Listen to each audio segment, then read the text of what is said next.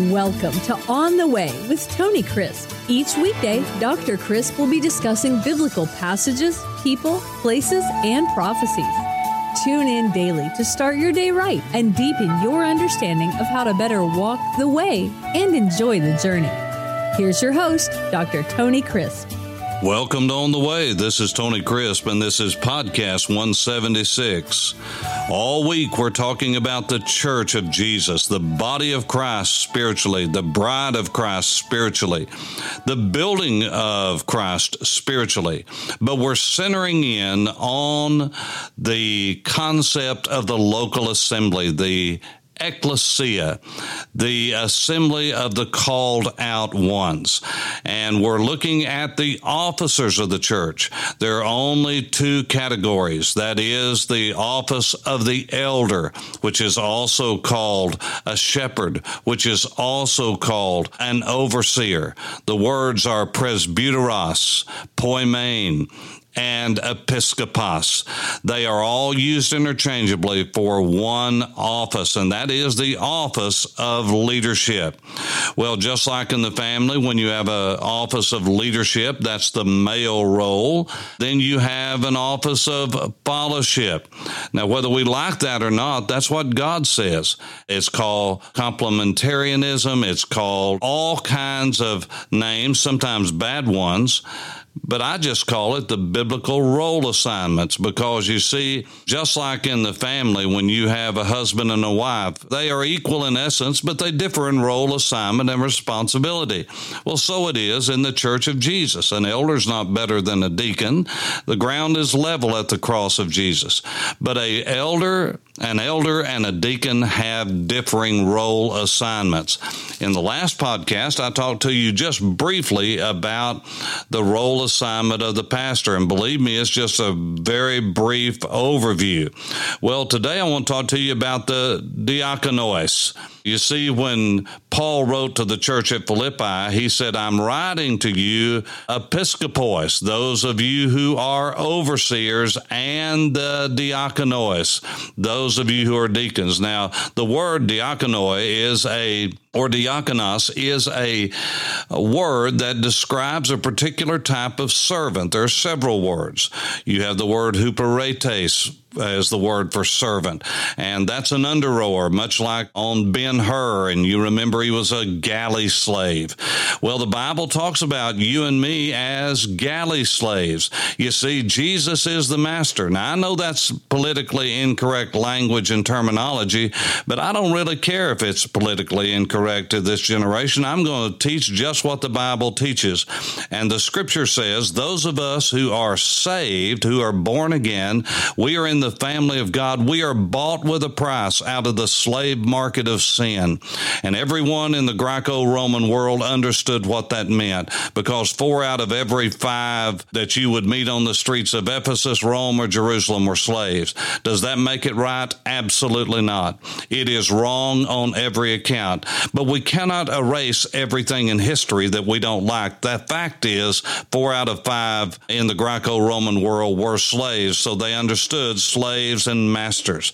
And Jesus used that terminology, and God used that terminology inspired through the apostles to teach, and we are bought right out of the slave market of sin, and we owe God everything we are. We are not our own. We're bought with a price, and so therefore we are to live and honor God in everything we do in our relationship with Him. And so there is the huperetes, the galley slave. There is the oikonomias, the oikonomia, the oikonomos, the house lawyer. No, the law of the house, the steward of the house. That's used, for instance, when Paul talked to the church at Corinth about being a good steward. And that means that God has given every one of us a stewardship. Well, that's another form of servant. Well, the diakonos the deacon is another form of servant. It was used to describe one who waits on tables. It was not some high and lofty position, but it was a very important decision because it was an important position in the master's cadre of slaves and servants, and the deacon was a trusted servant. And so the Bible says in the book of Acts, when we're introduced to this whole concept, listen to what happened. He says, "Now in those days, when the number of the disciples was multiplying, there arose a complaint against the Hebrews by the Hellenists because their widows were being neglected in the daily distribution." You see, after Pentecost, when so many people were saved, people had come, Jews from all over the earth. Now remember, for the first 8 years, there was not one Gentile in the church. It was all Jews. That's right. It was a Jewish church.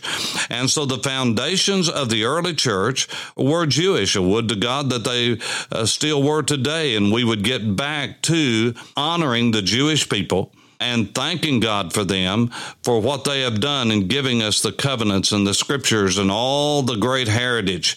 As a matter of fact, most of our worship system came from what we call the Old Testament and out of the intertestamental synagogue period. That's what Jesus came into, and he could have come into the world at any time he wanted to, anytime he chose. After all, he's God, but he chose to do it at a particular time, and that was during the synagogue system. So much of our worship in our churches, an order of service, our litureo, our service, is built around very much what it was in the synagogue system. Now, the reason I'm telling you this is because Jews were at Pentecost from all over the world. They would come many times, save up all their life to come to Jerusalem, and they would come before Passover. They would be there for Passover. After Passover was first fruits and the Feast of Unleavened Bread, the first day of the week after the first Shabbat, after Passover, they would count 50 days, and that would be the Feast of Weeks or Pentecost, Shavuot, the end of the weeks. So they would stay for Pentecost, and then they'd stay all summer if they could, and be there for the Feast of Tabernacles in the fall, the Feast of Booths. And those were the three great festivals that people would migrate to. And by the way, the Bible says we will celebrate all of those in Jerusalem during the days of Messiah when he will rule from Jerusalem. Yes, it's not over, folks. Jesus is coming again. And so it says that there were those who were saved, who were born again, who became a part of this movement of Jesus early on, and they were Hebrews that had grown up in the area which is Israel today. Now, many times when you read commentaries, it's actually comical. They will say these were Palestinian Jews. Palestine was not even in existence in this day. The word Palestine, as we know it, describing what is the land of Israel today, didn't come about till 135 AD, almost 100 years after this time. And the reason was that that's when Hadrian, a Roman emperor, so despised the Jews that he called the country Palestinia after the enemies, the ancient enemies of the Jews, to infuriate them. He renamed Jerusalem Aelia Capitolina, and even changed the name of Jerusalem and barred Jews. And this was 135 AD. There was no such thing as Jesus being a Palestinian because there was no Palestine in name until 100 years after the resurrection of Jesus. So let's get over this. I read in the back of Bibles and maps, Palestine during the time of Christ. There was no Palestine during the time of Christ. Jesus was not a Palestinian. Jesus was a Jew from the Galilee, born in Bethlehem. And so we need to get our geography and our terminology correct as well. Now, in those days, the number of the disciples was multiplying, and there was a complaint against the Hebrews. Those were the people who lived in Judea, in Samaria, and in the Galilee. They were Hebrew-speaking, Aramaic-speaking Jews. They had the customs and the culture of the Jewish people that had been in Israel. But you remember the Jews were scattered all over the earth. The northern kingdom was decimated and scattered by the Assyrians to the end of the earth. The Babylonians, there were people that during the captivity and the exile that never did come back. And so these people under Alexander the Great were Hellenized. You see, the name for the country that is called Greece and was Greece Greece during the days of Alexander was first of all called Hellas. That's Ellas with a rough breather on it that we translate or transliterate an H. So Hellas, when someone Greekized someone, they were said to Hellenize them, just like if you're going to make someone English, you Anglicize them. These were Jews that had a different culture that were native born there in the land. And then the Hellenists were those who had adopted the Greek culture. Their first language would have been Koine Greek. They came from all over the earth. They came and were saved, converted to Jesus, the Messiah, and they knew they couldn't go back home because now they were followers of what was considered a sect, not the Judaism of that day. And so they stayed there because they had spent all of their money. This is why you have people pooling their money together and distributing it, especially to the widows, because they had no one to care for them. And the Hellenists, the Greek-speaking Jews and Greek culture Jews, began to complain and say, well, all of you people are natives here, and we're the immigrants. We're coming in, and the natives are getting all the favor. Now, if you want to see this happening, just go to the mountains of western North Carolina or eastern Tennessee, and you'll see the snowbirds coming up from Florida, and you will see the natives putting license plates in Tar Heel sky blue, and they'll have native in the shape of the North Carolina tag. Now, they do that to say we're not from Florida, because people from South Florida who have enough money, they'll have a home in the mountains, and they're there 3 to 6 months a year, and then they go back in the wintertime to Florida. They come to the cool mountains in the summer. I pastored a church in the top of that region of the Smoky Mountains on the North Carolina side, and some of the greatest men and women I've ever known were from South Florida. They would come up 6 months a year. We're still friends to this day. Those who were there in the mountains, and they were the homesteaders, and they had been there for generations. Many times they would resent someone, and someone would pull out in front of a native, and they would say, I'll bet they're from Florida. Look how they're driving. Or they would speak, and they'd say, well, they're not from around here. And did it cause tension? You better believe it did. And many churches, it was a hindrance to growth. Well, this is the same kind of thing, only exponentially more in Acts chapter 6. It was such a problem that the apostles and the leaders had to say, we've got to do something about this. And so they said, therefore, brethren, seek out from among you, this is verse 3, 7 men of good reputation, full of the Holy Spirit, whom we may appoint over this business. Now, it doesn't say over the business, because you see the deacons in our churches run everything. They're like a college board. They hire and fire the pastor. They make all the decisions. They're like a corporate board. There could be nothing more foreign to the New Testament than this corporate America structure of deacons being in charge. The deacons were servants, and they were in charge of caring for those who had no one to care for them. They were in charge of, if you want to be in charge of something, of keeping unity and harmony in the church and keeping down dissension. That's why they came in. And the only other thing we see deacons doing is like godly Philip, and that is preaching the word of God and winning people to Christ. And so he said, the apostles said they would give themselves to prayer. And when you look at verse 5, it says the saying pleased the whole multitude, and they chose Stephen, who was a man full of faith and the Holy Spirit, Philip, Prochorus, Nicanor, Timon, Parmenas, and Nicholas, the proselyte from Antioch. Did you notice anything here? All of those had Greek names. They were all Greek. They were all Hellenists. Now listen to this. You see, the issue was not with the Hebrew-speaking Jews, the Hebrew culture Jews. It was the Hellenists. So what did those wise apostles do under the leading of the Holy Spirit? They said, look, we're going to give you qualifications, and then you choose out from among you, and you bring them to us, and we'll assign them what they are to do. And that's exactly what they did. And the people chose out from among them, that is, those Greeks who were complaining, they chose other Greeks to minister unto them. So the Bible says in verse 7, then the word of God spread, and the number of the disciples multiplied greatly in Jerusalem, and a great many of the priests were obedient to the faith. Now, why am I saying this? There are only 2 offices in the church. The elders are to lead the church. And what churches need to do is they need to choose elders to lead them. Then once they have chosen that, they need to let them lead and quit voting on everything. That doesn't mean that you don't have issues that you need the congregation to certainly get behind and pray for, like budgets and like acquisition of property and all those things that we have to deal with in our culture. But listen, let the people lead that God has ordained to lead. Do it with accountability. Why? Of course, with accountability. The more authority you have, the more accountability you must have, or you will have dictators and tyrants and people who will take advantage of the generosity and the love and the trust of the people. That's never God's intent. But we don't want to throw out the baby with the bathwater. But the deacons are to be those who are brought to the elders, and those elders assign them what to do. And what we have is just topsy-turvy, upside down, where you have deacons telling the elders what to do. That is opposite of what the Bible teaches.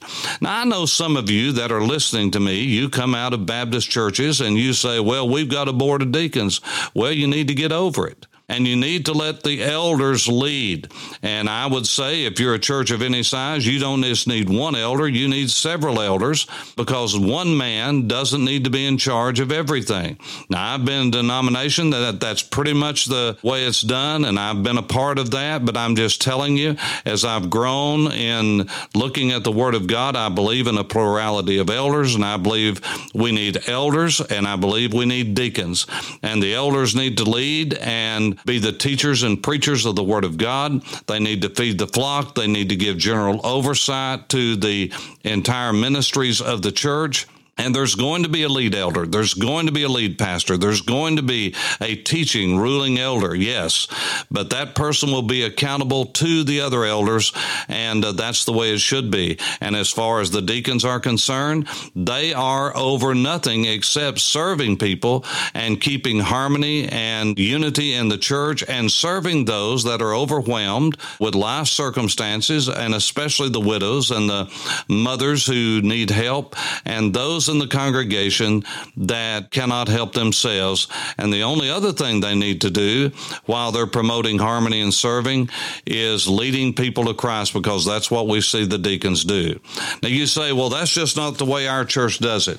Well, listen, folks, what we need to do is get our churches in line with the Word of God and quit trying to conform the Word of God to our culture and our own whims and fancies. And we need to get back to conforming our practice and our beliefs and everything else we do to the authority of God's Word, because you see, when all else fails, the Word of God will stand. And I would just say to the evangelical churches of America, if you think of the way that we've been doing things, Southern Baptists, if you think it's the way we have been doing things, Independent Baptists, Fundamentalist, whatever adjective you put on the front of your sign and your life, how's that working out for us? Now think about it. The Church of Jesus in America is dying.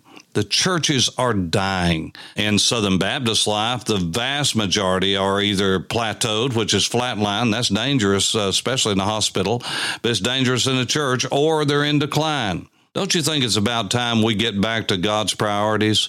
And it's not soul winning. I'm sorry. If you think that the number one thing that a man can do and the greatest thing a man can do is win a soul, you're absolutely wrong. And I'll stand before anyone and debate that based upon the Word of God. The number one thing from Moses to Jesus is the same, and that is the priority is to love the Lord our God with the totality of our being, our heart, our soul, our mind, our strength. And the second thing is not soul winning. It is loving other people in the way that God's loved us, and the way that we have been loved. We turn around and we love other people. And let me just say to you, if we as believers and followers of Jesus would love God with all of our hearts, and we'd treat other people in the way that we should, it'd sure make a difference in how easy it is to disciple people in Jesus' name. Well, I probably have made half of you mad, and the other half probably glad. And it doesn't matter to me. What I'm going to do is keep teaching the Word of God. For On the Way, this is Tony Crisp.